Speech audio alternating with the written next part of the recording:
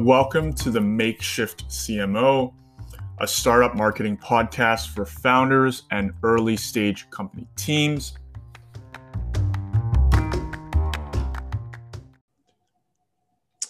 All right, guys, on today's episode of the Makeshift CMO, cheers, ladies and gentlemen. It's not Friday, it is Tuesday. I am very lucky to be joined by one of my favorite ex-colleagues, Aaron Savatti. Aaron's going to bring a real 360 lens to what we're talking about. I previously worked with Aaron at EnergyX, where we were just joking about the time we built our sales and marketing funnel up from the ground up back in 2018, which feels more like 2010 by now with how much time has passed. Aaron brings an entrepreneurial side to him. He was the former founder and director at Insight Energy Group, to which then he joined EnergyX with us, where I had the pleasure of working with him for about a year. Aaron, congratulations on just becoming a father. Thanks. Yeah. How are things, man? Things are great. Things are wild. Things are really, really wild, but things are really good. It's been, the last year has been a wild ride, going through the tail end of a pregnancy and the beginnings of a birth. But it's been great. It's been the best part of this pandemic, without a doubt. I always think it's cool for people to talk about, oh, what an adjustment this was. And then you have someone like Aaron, who became a father, who's one of the main sales guys for a company that is, grow. And, having worked there in the past, knowing that they have high expectations at all times to adjusting from working from home. Aaron's a real outdoors guy too. So, it can't be, that could not have been easy for Mr. Kayak to go. Mr. Canoe. Mr. Canoe to go bound inside. But yeah, man, it's exciting to have you on. I figure I'll start off. Yeah, I figure I'll start off with an old EnergyX tradition for those who are listening. During our all hands, we used to ask everyone what keeps you up at night. So I'm going to ask Aaron at the start of this podcast, what keeps you up at night, man? Well, very literally, a crying baby will keep me up at night many times. Mm-hmm. Luckily, not all night. But how much are you sleeping? How much are you sleeping? I'm sleeping relatively quite well right now. My wife's a different story. But we're very lucky. Our baby's a great sleeper for the most part. But what's keeping me up at night is the ever ongoing balance that I'm trying to navigate between a high growth startup and a family right now. Totally. I was gonna ask, what's a tougher challenge, getting the baby to fall asleep or shortening the enterprise sales cycle? Shortening the enterprise sales cycle. Really? For sure, it's a bigger challenge. Yeah. Without a doubt. Yeah. Okay. All the mothers and fathers just immediately stop listening to this podcast. But, we gain a lot of salespeople that are like, "Amen." There you brother. go. Hell yeah. Amen, brother. So yeah, let's do the typical podcast thing. So Aaron, I first met you, just for the audience's benefit, back in early 2018, when you waltzed into our office, salesman in his blood, trying to sell our company something. You were then. No, you know what it was. We were sorry to interrupt you. But no. I approached you guys because I wanted to bid on an RFP with you, and I hate writing RFPs. But everyone likes winning them, but no one likes writing them. So I approached you guys I forget how I even found you in the first place, but I approached you guys because I thought, well, they must have a team. They'll write the RFP. I'll manage it, slap my name on it, and we're off to the races. Yeah. That's what happened. Yeah. That's awesome. Yeah. That's awesome. So why don't we backtrack a bit? Tell us about what Inside Energy Group was, how that led to EnergyX, and where your background for energy efficiency actually came from, because not a lot of people would intuitively know that. Sure. Yeah. So I guess I'll start with that. I went to school for environmental studies at York University. They have a great environmental studies program there. I focused, specialized in environmental policy and environmental management. The goal was to go to law school and be an environmental lawyer. And wrote my LSATs, didn't do very well on them. And didn't do very well, eh? Oh no, not at all. I'm not a great test person whatsoever. So studied quite hard, wrote the LSATs, didn't do terribly and bombed them, but I didn't like do well. So I was going to write them again, and in the meantime, I was like, well, I got to work somewhere, right? While I'm doing this. So a friend of mine, Melissa, was who I was in a program with. She was working at an HVAC company doing energy audits. Running around buildings, commercial buildings, literally auditing the facility. So taking down all the energy information and helping building owners save money, essentially. So she hooked me up with an internship, or no, not an internship, it was a job. Yeah, it was a full-time job at this company. And I didn't know the first thing about HVAC at all, but I thought this can be kind of cool, and joined the company and fell in love with it. Small company, based out of Mississauga, and absolutely loved it. I was sort of jumping between boiler rooms and boardrooms. So I'd be in boiler rooms in the morning and crawling like literally under these like dirt traps, like collecting information, and then in the afternoons I'd be in boardrooms, like meeting with CFOs, presenting like high level and really in depth as well information about energy savings potential in their buildings. So it was great. Loved it. Ditched the idea of law school altogether. I got into the field for for a variety of different reasons, but I really wanted to have like a meaningful impact on the environment and on energy. And energy efficiency was the most tangible way and quantitative way to like measure that benefit. So I fell in love with it. Fell in love with HVAC. Was there for a number of years. And then, realistically, I was only there for like 4 or 5 years. But I was cocky enough to believe that I could do it on my own. So, love that. Like an idiot. So I went ahead and I like started Inside Energy Group, which like sounds like a group of companies, but it's like me grouping together other companies and me just being a contractor to like manage. Yeah.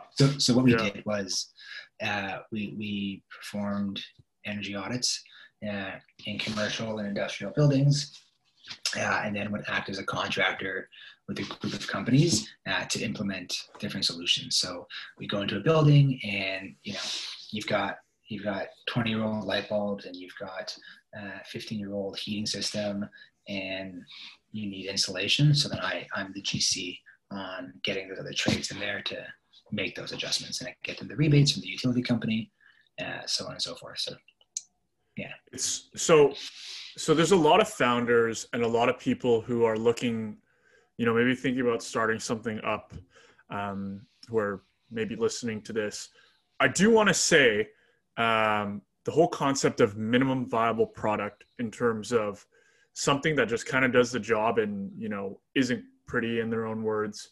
I recall one time me asking Aaron, like, "Hey man, what was your product? What did you do?" And he was like, "Well, it was pretty much a glorified Excel sheet." And I kind of just that was my secret sauce. And I think that's why I ended up joining EnergyX, because you were like, whoa, you can do this. Like, there's a software platform that does this. Like, so that's sort of that story. Yeah, 100%. Right. I mean, that was one of the biggest challenges with a company like that compared to a startup or a SaaS company that I live in now, is there is no scalability involved in what I was doing, at least in the way that I was running it, and seeing a product like we had at EnergyX, or have at EnergyX, and especially to see the genesis of where it came now, and how much of what was historically a very manual process was automated with even more accuracy, was a no-brainer. Plus the fact that I would have like a consistent paycheck helped too.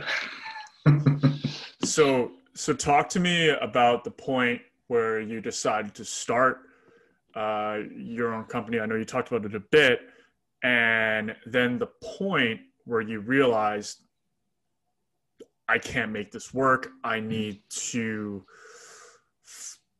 follow the money. Yeah, it's a great question. So the point where I started, I always told myself that I wanted to be a consultant. I don't know why. I think it sounded cool. And then as I got into energy, I was like, oh yeah, I could be an energy consultant. And as I worked as an energy consultant for some time, I really thought to myself, I could do this on my own.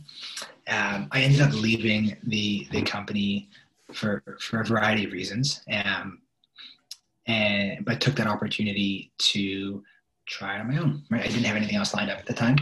I really wanted to do this, so I put in the work. I made the calls. I knocked on the doors back when you could, and got clients and sold it. That worked for some time and had a number of pivots within it. But it really truly ended up being, I'm working for 4 or 5 different clients, right? And that's sort of it. I'm almost like an in-house energy person for these 4 or 5 different clients. And when the opportunity came up with EnergyX, I remember it wasn't your typical job application. I had messaged, I remember this part, but continue. So this was after this whole RFP meeting, right?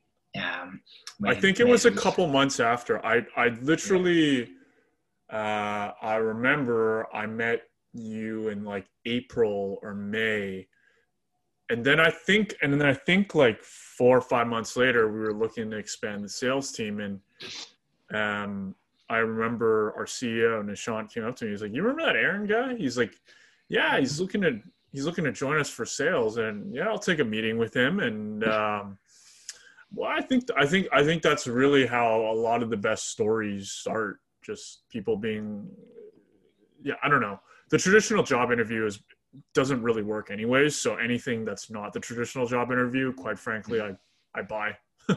Yeah, I'm with you. I think there's a process to it, and I think at scale there's certainly a process you need to go through. But when you have people who have like come into your world or your sphere for particular reasons, then it's a good time to jump on it, I guess, right? And I came in truly not looking for a job. Like I had messaged Nishant on LinkedIn because he had just posted about the raise, and I was like, man, that's wicked, congrats. Love to see it. He's like, yeah, you should come down and see the new office. So I schlepped down to King Street and saw the new place. And he was like, all right, so we're hiring for 3 positions, like in true like salesperson fashion. He's like, we're hiring for a project manager, we're hiring for a developer, and like you're out on that obviously, and we're hiring for a salesperson. And like explained the roles to me. And like I had never been in a sales role before. I never thought of myself as a salesperson. No salesperson ever. If you ask them, what did you want to be when you grow up? Nobody says a salesperson. It's like the last career that people ever envision themselves getting into.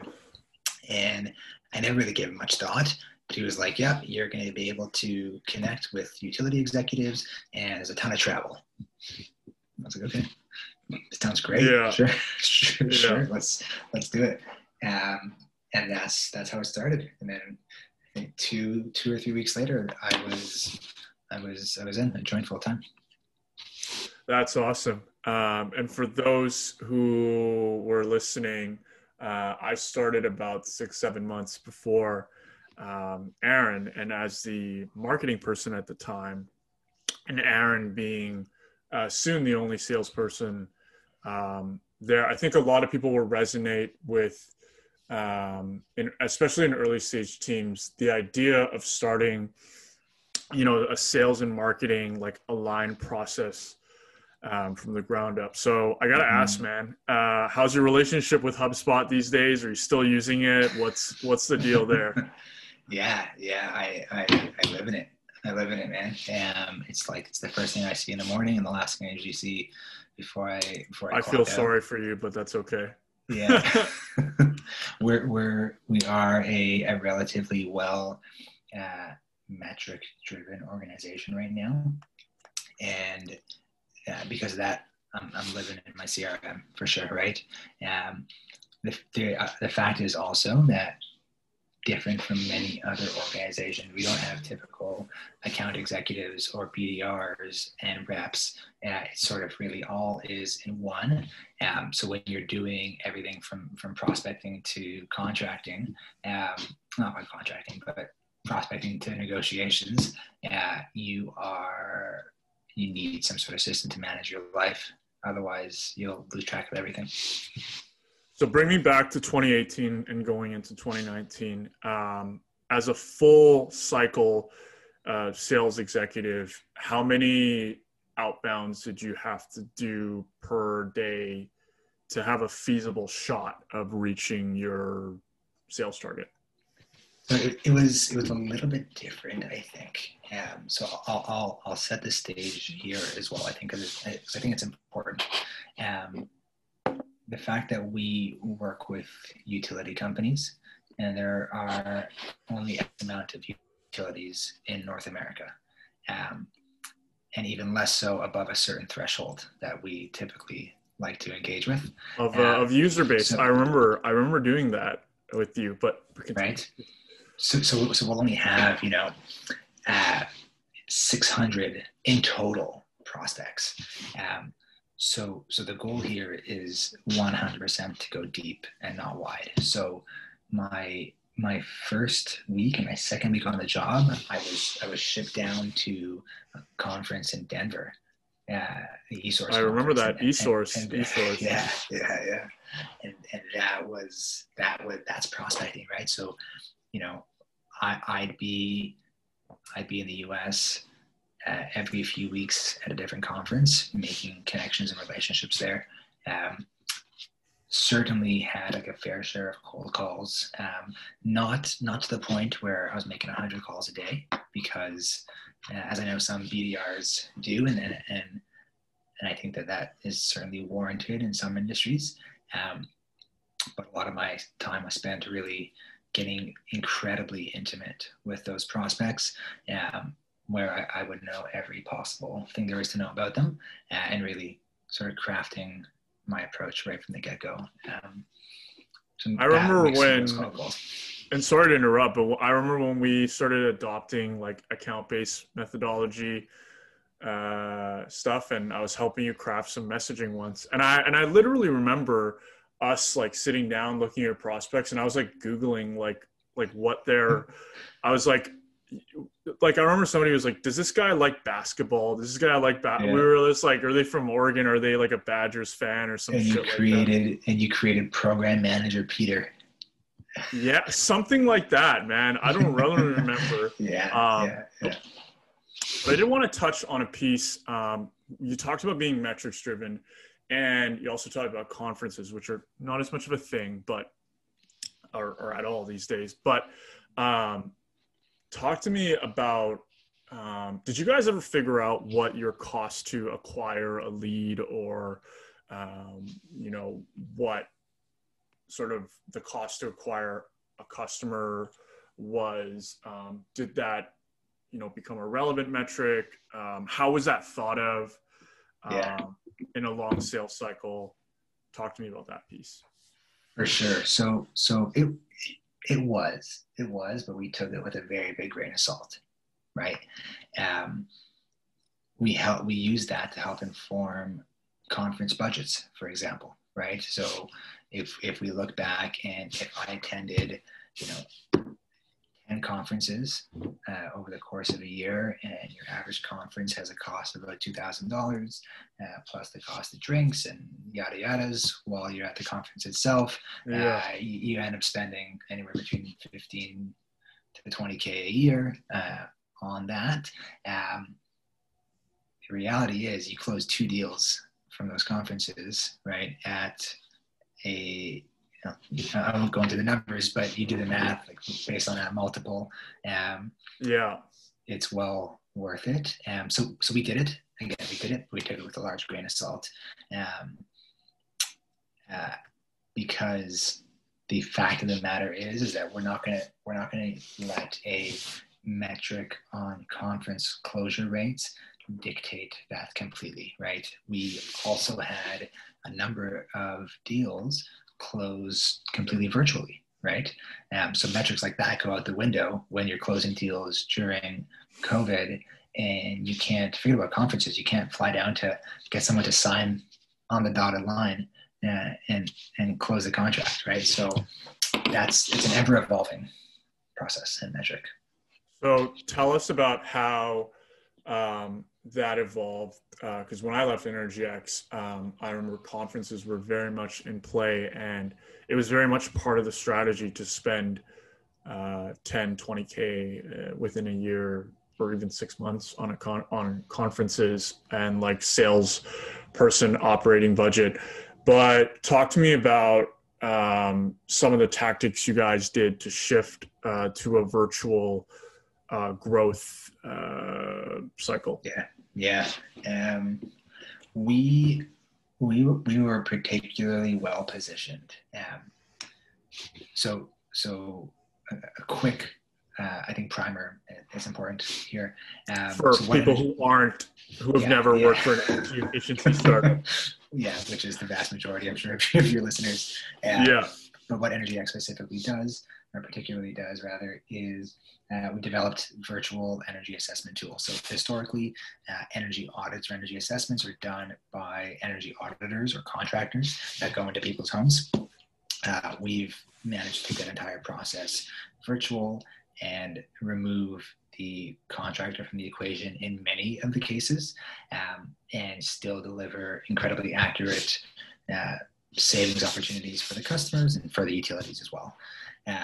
I'm only going to mention that part because it's relevant for this, because during COVID, obviously, utilities were not sending contractors or auditors into people's homes. So there was an immediate need for a virtual auditing platform. So that certainly helped a lot.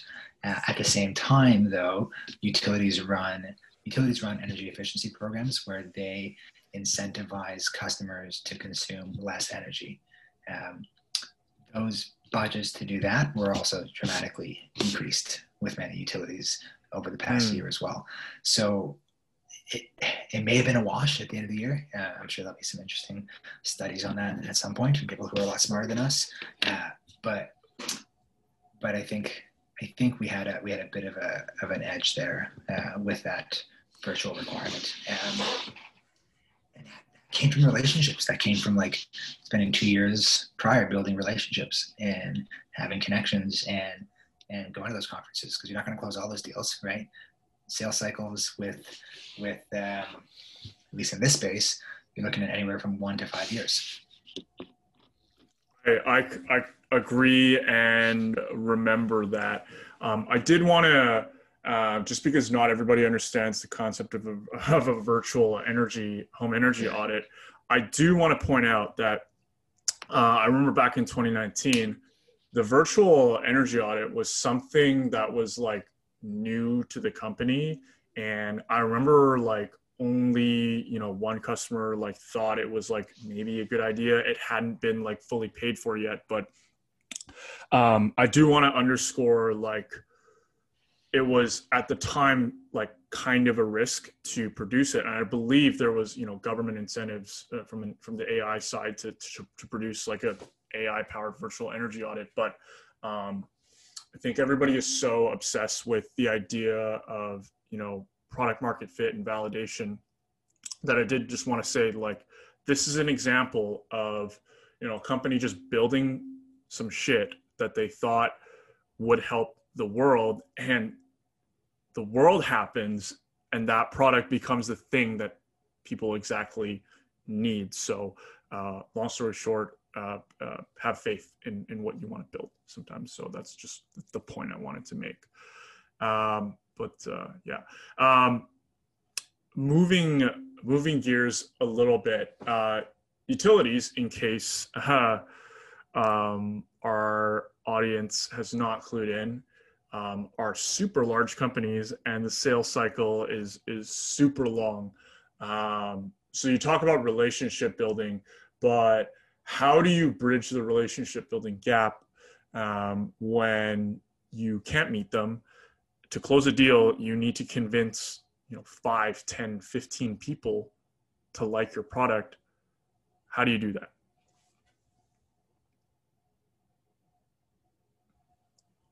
I can't hear you, Aaron. Aaron, you're on mute. Thanks, you're buddy. On mute. You accidentally muted yourself. Yeah, no, I did it on purpose so that you don't get any feedback on your end. But I think you said an important word there, and it's not that they like your company. They gotta like you, right? People do business, people they like, obviously. Yeah.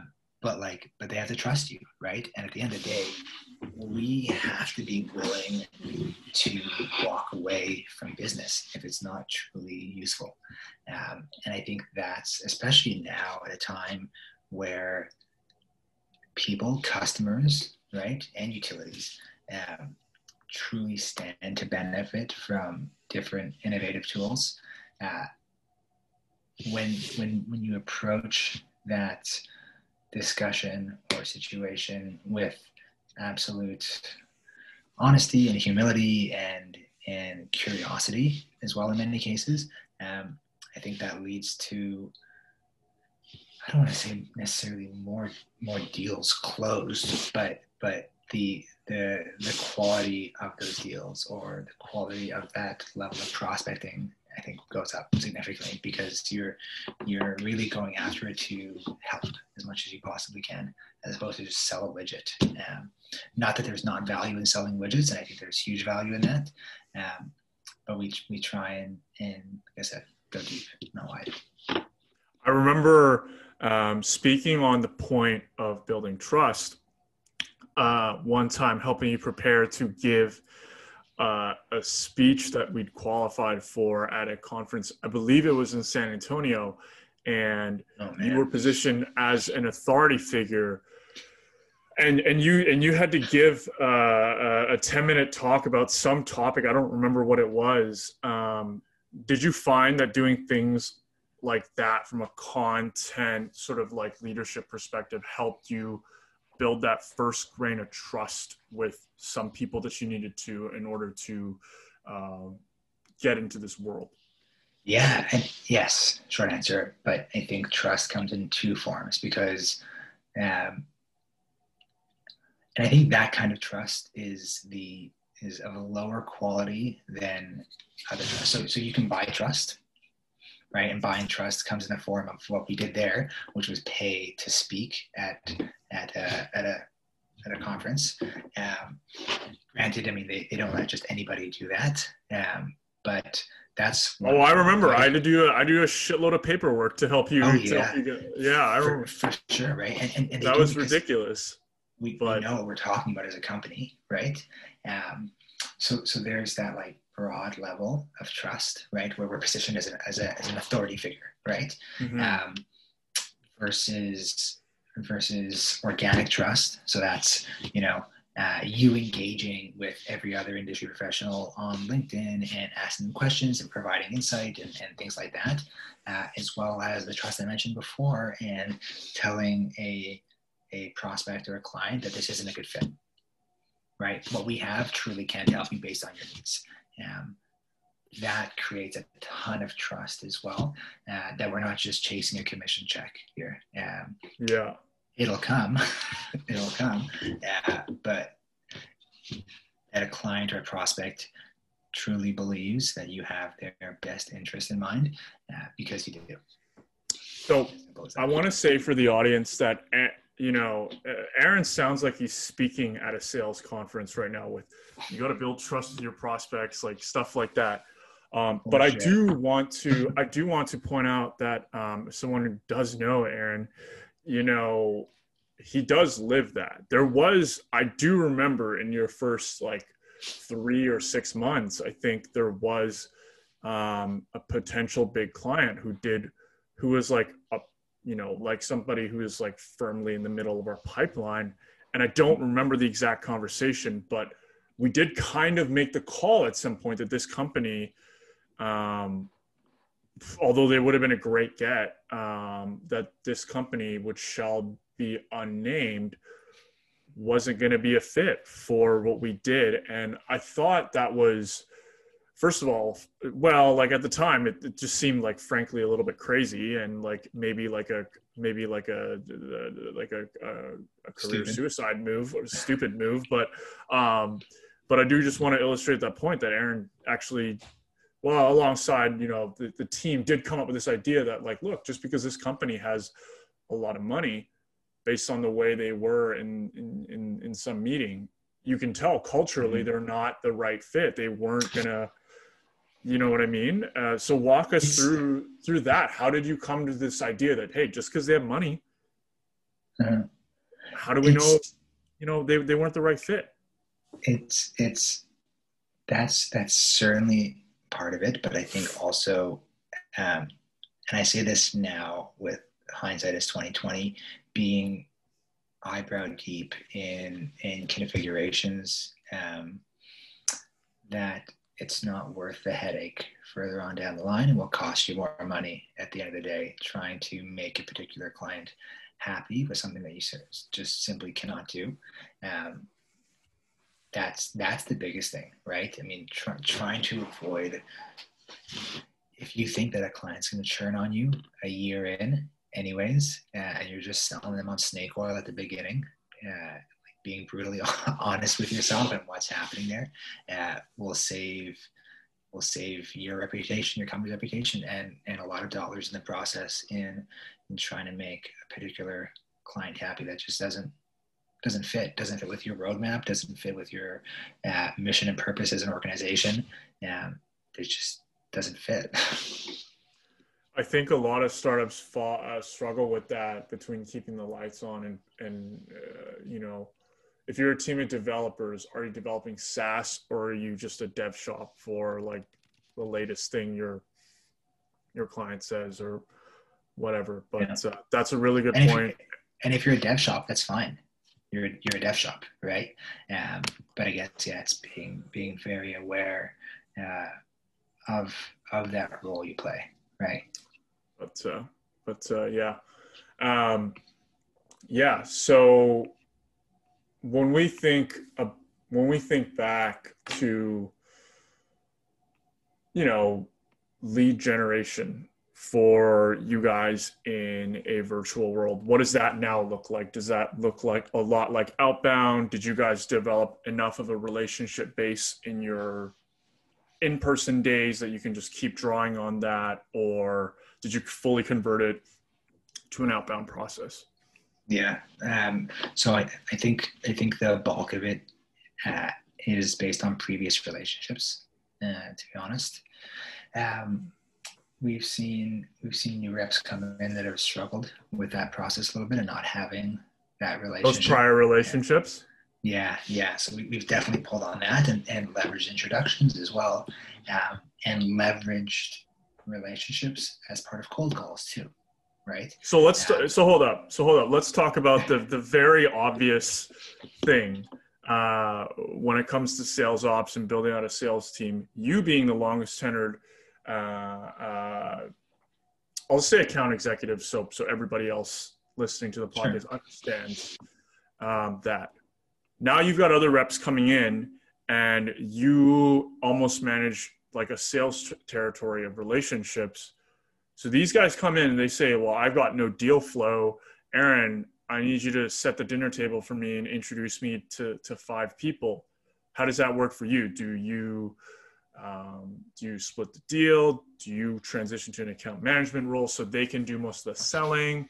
Are you, managing them, sort of holding their hand? Talk to me about, you don't have to talk about the exact process, but sort of the philosophy behind it, because I'm sure there are a lot of companies that are out there, that are going through that right now. New reps are coming in. It's like, where is it? Yeah, for sure. So I think, again, we've got a pretty unique process where we truly do strictly hire reps with industry experience, or at least try to. Right. And that industry experience comes with relationships and a phone book that you can call on. We have, though, hired reps without industry experience. We've had it once where, reps would come in and trade the conferences, and that's great, right? Like you can schmooze your way through a conference and develop friendly relationships with people. But it is incredibly, incredibly difficult. Make no mistake about it. That it's incredibly difficult to get into a new industry right now and have to make cold calls or cold in-mails or emails, or set up a full Vidyard blast and send out video hellos. It's tough. There's no doubt. So yes, we'll definitely make as many introductions as we possibly can, right? But we're all very even playing field at the company, right? So we really do want to help each other, whether it's my deal or not, or we've shifted a deal, right? If I've had a deal that I've had no activity on and somebody's gone on cold on me for the last year, as hard as it is to give it away, I'm going to give it away to somebody else and see what progress they can make and try and make an introduction. So we'll certainly help as much as we possibly can, but there is a bit of a broad philosophy of jumping in with both feet at the same time and getting your feet wet. In case you haven't picked up on it, whether you're a founder, someone in marketing, or in sales in general, Aaron should probably be your blueprint for doing well in sales and, customer whatever, without having too many ulterior motives, because you can just tell that, that's never the place that he's come from just about every step of the way. But as we listen to somebody who's, been an entrepreneur, to somebody who's been one of the first sales reps for an enterprise product, and anyone who's been in that space in any way knows those are two separate, difficult things. So talk to our audience about how you deal with it all in terms of dealing with burnout, stress, all that stuff, as it, becomes a little bit too much for you at times. Yeah, I think dealing with burnout has been a very real thing for me this past year, and it materializes in a number of different ways. For me, the biggest way it materializes is certainly with a decrease in productivity, right? As opposed to an increase of stress, I'll see that happen for sure, right? I think, we try and be very upfront about that at the company, and try and do what we can to get ahead of that as much as possible. So, for example, we've instituted a new policy recently for mandatory vacations. You have to take That's vacation. Good. Yeah, not enough vacations were taken last year at all across the entire company. Nice. So it's now a mandatory requirement that people take their vacation time every year.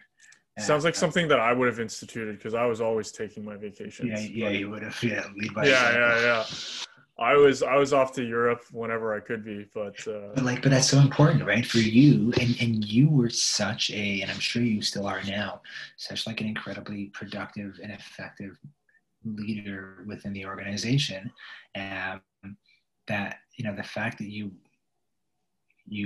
were gallivanting around the world, at times you still maybe you had that be part of like the fire that was lit inside of you to do everything else, but you were still like a very effective leader. it made it. Yeah, it really does. Yeah, and to that point about guaranteed vacations, it doesn't have to be around Europe. I was literally texting my friends right now about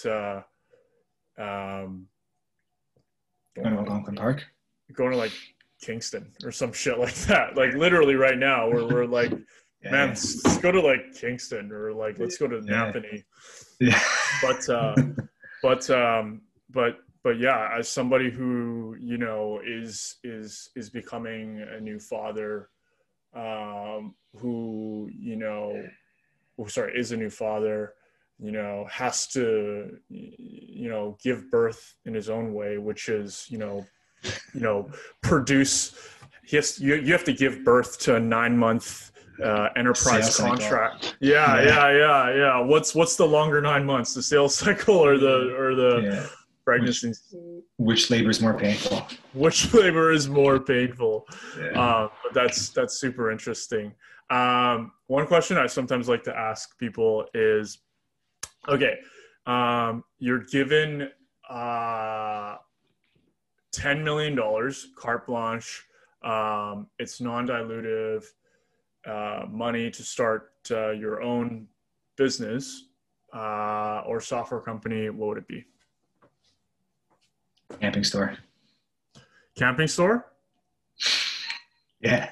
just literally a camping, not a virtual subscription camping store thing with $20K recurring revenue. No. But no.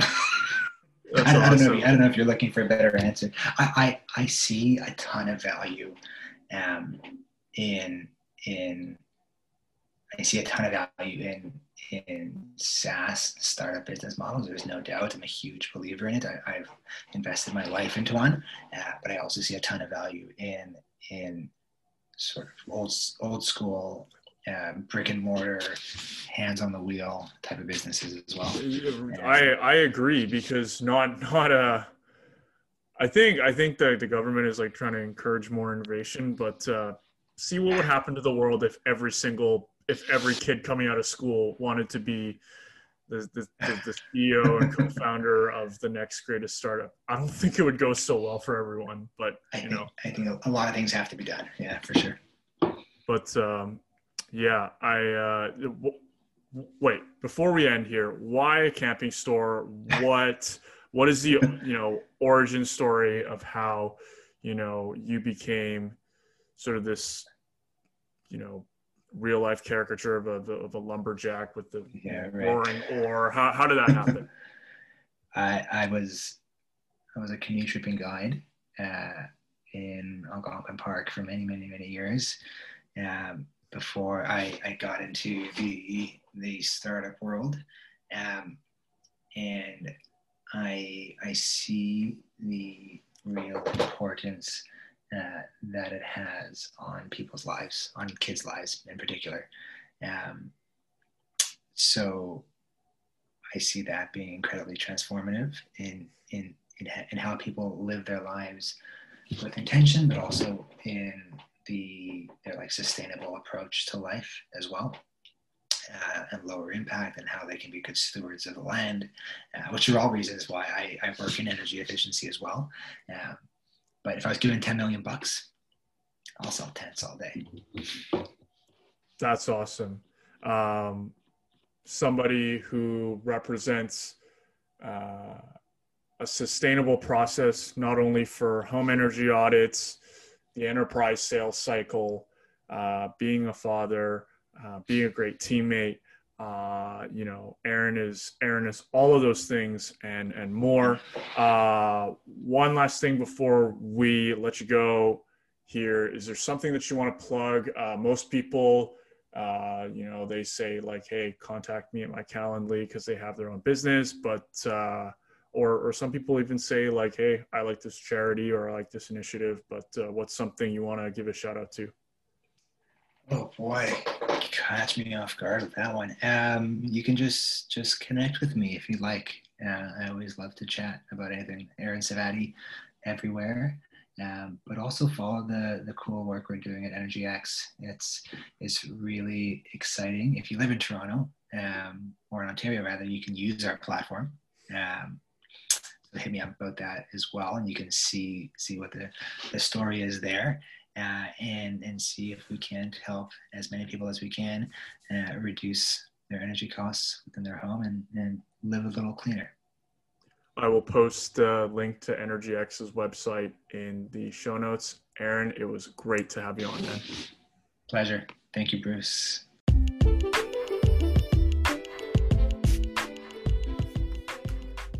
Thanks for listening to this edition of the Makeshift CMO. If you want to follow what we're doing to help early stage startups, founders, and marketers, subscribe on Spotify, Apple, or wherever you get your podcasts. For all business inquiries, please email us at bruce@thebannermarketing.co or follow us on IG at banner.co.